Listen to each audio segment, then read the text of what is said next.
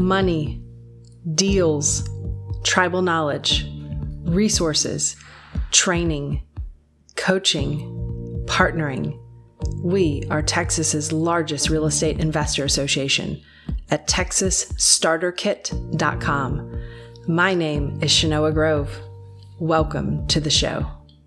But every week we do a different tip of the week where we share some of the different tribal knowledge that we've built up over time. And I think what's a lot of this is what's kind of driving my research and stuff that I'm studying. And so, and we've started to have the discussion as we got started earlier today. But today's tip is interest rates' effect on housing markets. For many of you guys who have been watching the housing markets over the last 6 months or so, you've seen what effects interest rates can have on a housing market. I think most people would have guessed that we would have seen a big reduction in overall prices. Year over year, we have not seen a big reduction in overall prices, but from our fever pitch time in May and June, we have seen a reduction in prices to where we are in January of 2023. So I want to talk to you about the impact that it's had, and also want to give you some perspective going back in the time machine to the 1970s to see how prior interest rate increases and decreases have impacted the real estate market. So as of January the 12th, rates are somewhere between 6.5% and 7% now. They jumped up to as high as 7%. In some cases, you can get, depending on your credit, you can get interest rates as low as 6.5% now. From May, they were at one of their lowest points at about that 3% mark. Now, the impact of that is sales are down 30% 2021 versus 2022. That is as much of a drop as what we saw from, for example, 2006 to 2010. So 2006, 2007, we were selling in the Austin market about 30,000 units a year. 2010, we were selling about 18,000 units a year. So we took about a 30% haircut in that time period. So what that means is for every 1% increase in the interest rate, there's a corresponding 7.5% decrease in sales volume, right? So just take that 3% to the 7%, the 3% interest rate to the 7% interest rate, 4 points there, and I'm not talking basis points here, and then look at that 30% decrease, and you'll be able to get the math and see it go up accordingly. Now, what happens if interest rates go up another point? Now, the Fed has said they're looking at, originally they were looking at 5 being the 5 interest rate, the federal funds rate being the point at which they top out. What have they said over the last several months, though? Oops. It may need to go a little bit higher than that, right? Which is a little scary of a prospect for us who are investing, buying and selling real estate. So if rates go up another 1%, sales instead of dropping 30% might drop 37.5%, which again would be higher than what we experienced, for example, in 2008 versus 2010. If rates go up another 2%, which I think is unlikely, but I would say that nothing is off of, nothing is not an option. So, but if that's the case, we would see sales drop up to 45%, assuming that same interest rate increase to sales drop holds as it has over the last 7 months here. So in contrast to 2010, sales were only down 30% year over year. So what is the Fed said that they want to, what's their number one job? Control inflation, right? Get in that 2 to 3% range. What's their limiting factor? What's going to help them decide that they have, whether inflation is correct at the number that they want or not? What's one of the factors that they're watching? Yes. Unemployment, right? Unemployment is a big factor. Is popularity a factor?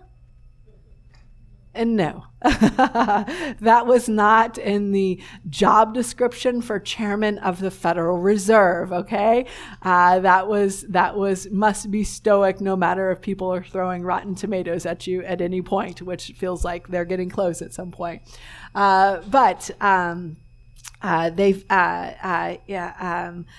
Fed Chairman Powell has basically said, I'm going to go full Volcker. So Volcker was our Fed chairman during our last run-up of inflation, and he wants to make sure that he gets it under control as quickly as possible. And that's why we've seen some of the most dramatic increases in interest rates that we've seen for many of us in our lifetime that are in this room.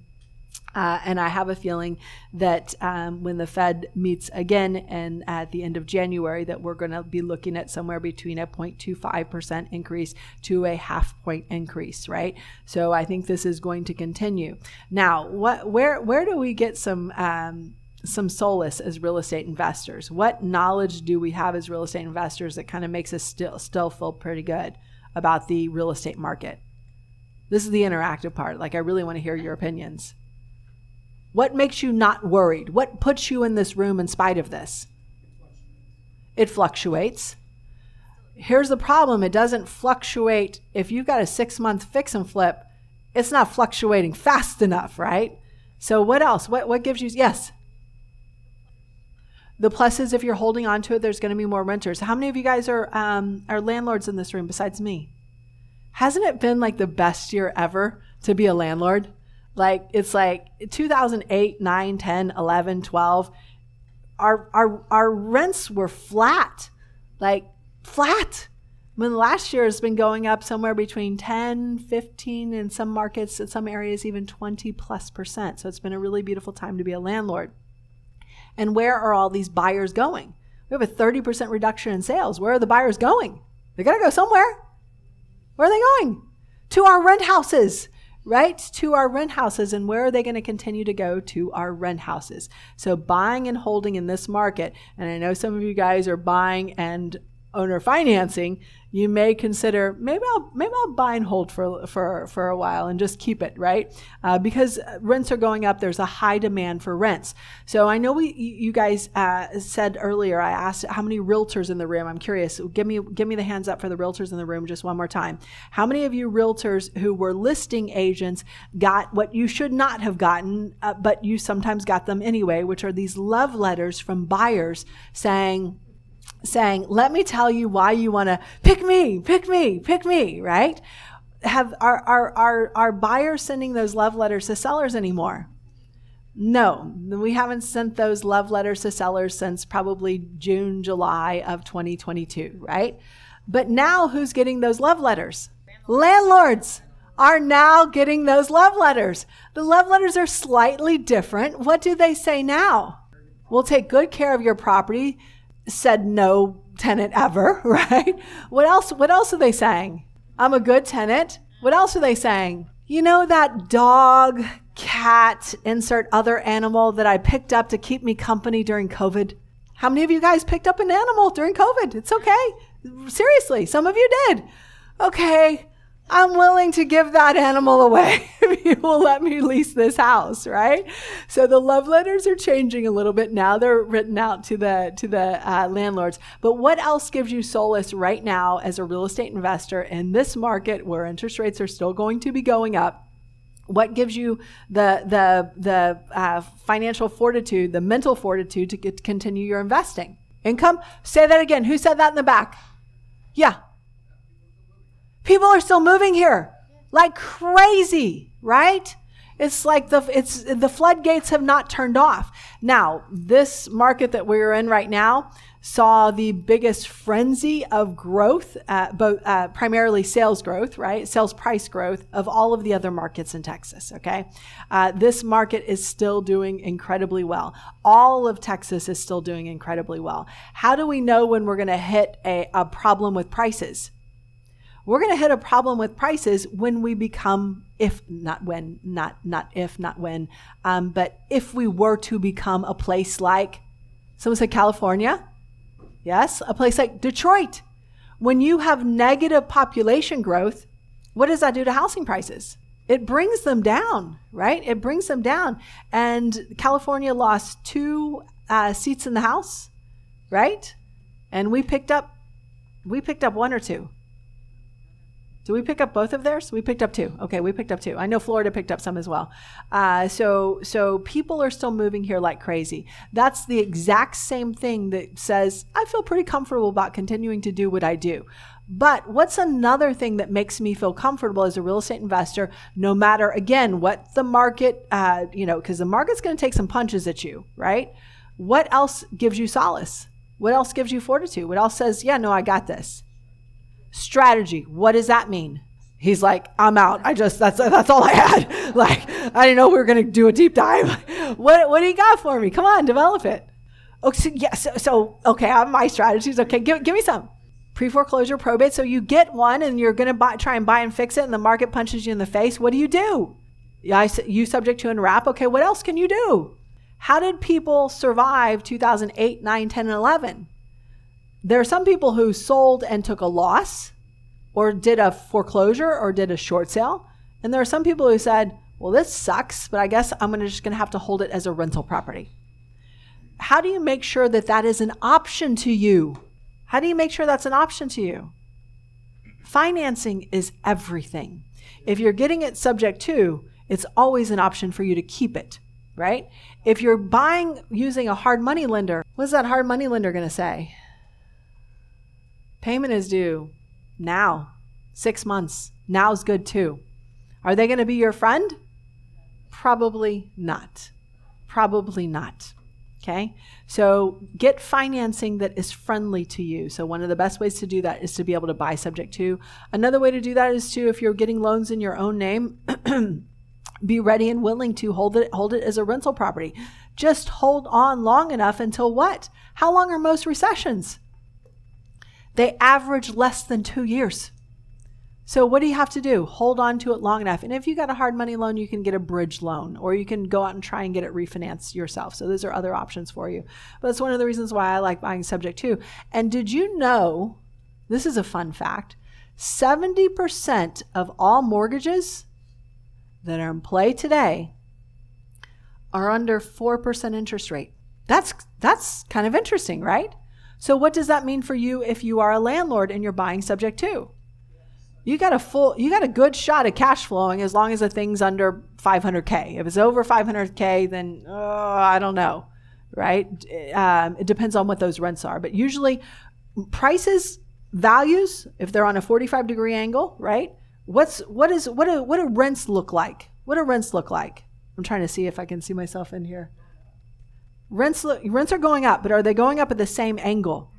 The answer is they kind of flatten out. They kind of get this diminishing returns at some point.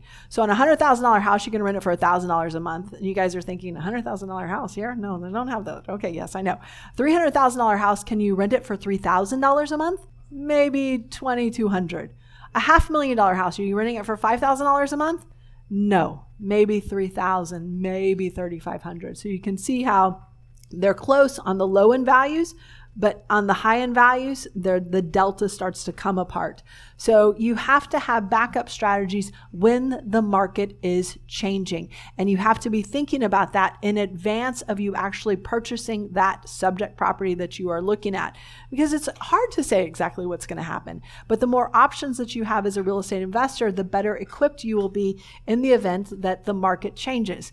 And again, that could be a credit boom, a credit bust, a great recession. That could be a worldwide pandemic. That could be a snowstorm. That could be an ice storm. That could be a hurricane, right? Something is coming for you. It's our job as real estate investors to kind of look into the future and see what those possibilities are and be prepared. So let's talk about interest rate and housing prices, because that might be one of your bigger concerns. So far, and again, I'm going to sound like I'm literally talking out of both sides of my mouth as I say this. So far, year over year, the prices are up, right? So far, year over year, the prices are up. However, that May to December number is not so up. In fact, the May to December number from 2022 to May 2022 to December 2022 actually showed up as a 10% drop. Now, it is common for us to have a drop from May to December. I put some numbers in here for 2020, which was an unusual year for us, 2019 and 2018. If you look at 2019, that's probably in 2018, that's closer to what that drop looks like. But that drop is not a 10% drop. That drop is closer to a 1% drop. So this is a big change that we're looking at. So where is this going to get you as a real estate investor? In the appraisal. This is going to get you in the appraisal. Unless your appraiser is using which comps? The fever pitch comps, which are appraisers are working for you. You're paying them. Are they working for you? No. Who are they working for? They're working for the bank and themselves. Yeah. And they want to do what? Cover themselves, right? So they are very smartly using the most recent comps. So the comps of the prices that we've seen over the last several months. So as I'm talking out of both sides of my mouth, right, in terms of prices being up year over year, prices being down 10%, May to December, as we start to get more into 2023, I'm probably going to start saying in some of the markets around Texas that the prices are down from that fever pitch time point. So do be aware of that. Now, were those gains that we had, especially for us as rental property owners or us as fix and flippers or us as builders, were those real gains that we saw in 2022? Those are paper gains. Those are paper gains. Now, here's the thing. To the seller that you are talking to and negotiating with, what kind of gains were those? Were they paper gains? No. What kind of gains were they? They're real. They're real. So for us as real estate investors right now, I want you to understand this concept. We are in the sandwich generation. How many of you guys are actively taking care of a parent and a child? Okay. You guys are in the sandwich generation. Right now, as real estate investors, we are in the sandwich generation because sellers want what price? Fever pitch price. Sellers are always 6 months behind. Now, when the market's going up, that's a win for us. When the market's going down, that is a battle for us. So we're getting pinched by sellers who want what their house was worth 6 months ago, right? And seller logic is so adorable. Well, the house across the street is not as good as mine, but it's sold for insert ridiculous amount here, right? Multiple offers, and I want that same price, right? And then how are we getting squeezed? How are we the sandwich generation on the other side? Because buyers want to pay what it was worth 6 months ago too, right? That'd be no. That would be a hard no, right? Buyers want to pay what they think it's going to be worth 6 months from now, and buyers are optimistic about where they think prices are going. In fact, that's why 30% of them have dropped out of the market. So buyers want the price that they think it will be in 6 months. Is that our sandwich? Yes. Guess what? Our sandwich has more meat and more squeeze in the middle. What else is sandwiching us? And by sandwiching us, I'm talking about what? Our contractors adjusting their prices downward. That'd be a hard no as well. Why is that? Because contractors are still finishing projects that they bid 6 months ago when the market was also at a fever pitch. And of course, prices have gone down. Wrong. Material costs are also still very high. Now, we're not having the lumber fever pitch that we had in 2020, where some people who had their homes built in 2020 have some of the most expensive, exquisite lumber ever made on the face of this earth, okay? When lumber prices more than doubled. All right. So we're getting pinched. We're getting pinched on all sides. So it's incumbent upon us to, number one, recognize this, understand that it is a disruption, and come up with a solution for that disruption. Some of those solutions might include downshifting into other strategies, holding it and waiting for the market to do what? Do its thing. What is the market's thing? Oh, I really want to take it out of this presentation mode to be able to share this. So I'm going to for those of you guys online, I'm ending this part of the tips and trick. For those of you guys who are in person, I'm going to see if I can get this a little bit more full screen. And I'm going to do this. All right. You still cannot read this, can you? Okay. All right. So just go to the FRED, which is the Federal Reserve of St. Louis, and just do a search for interest rates and housing prices. This chart, hold on my calls, please. Tell them I'm in a meeting. So this chart goes back to, what does that say, 1970? 1975, thank you. So you can see the blue is interest rates. The red is housing prices. So in 1980, what happened with interest rates? We're crying now. Ask anybody who bought a house in 1980, 1981, 82, 83, 84, and they're going to hand you sandpaper to wipe your tears away, right?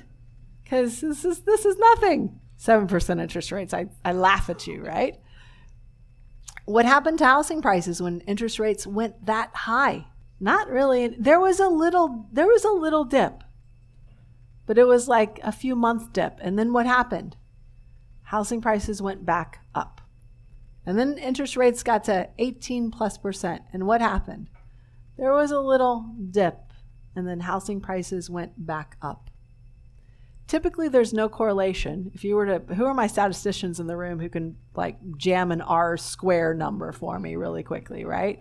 If you were to put this through and do some statistical analysis on this, you'd see that there's not really a correlation between interest rates and housing prices. Now, in the 1980s, they raised interest rates over a period of a longer period and at a slower pace than what we are doing it right now, okay? And I think we will see a hit probably mid-year when we're looking at fever pitch 2022 versus whatever's going to happen with interest rates going forward. But as long as you are prepared for that, you're going to be in good shape. Texas's largest real estate investor association at TexasStarterKit.com. If you like today's episode, please subscribe, comment, share with other investors, or join us directly at TexasStarterKit.com.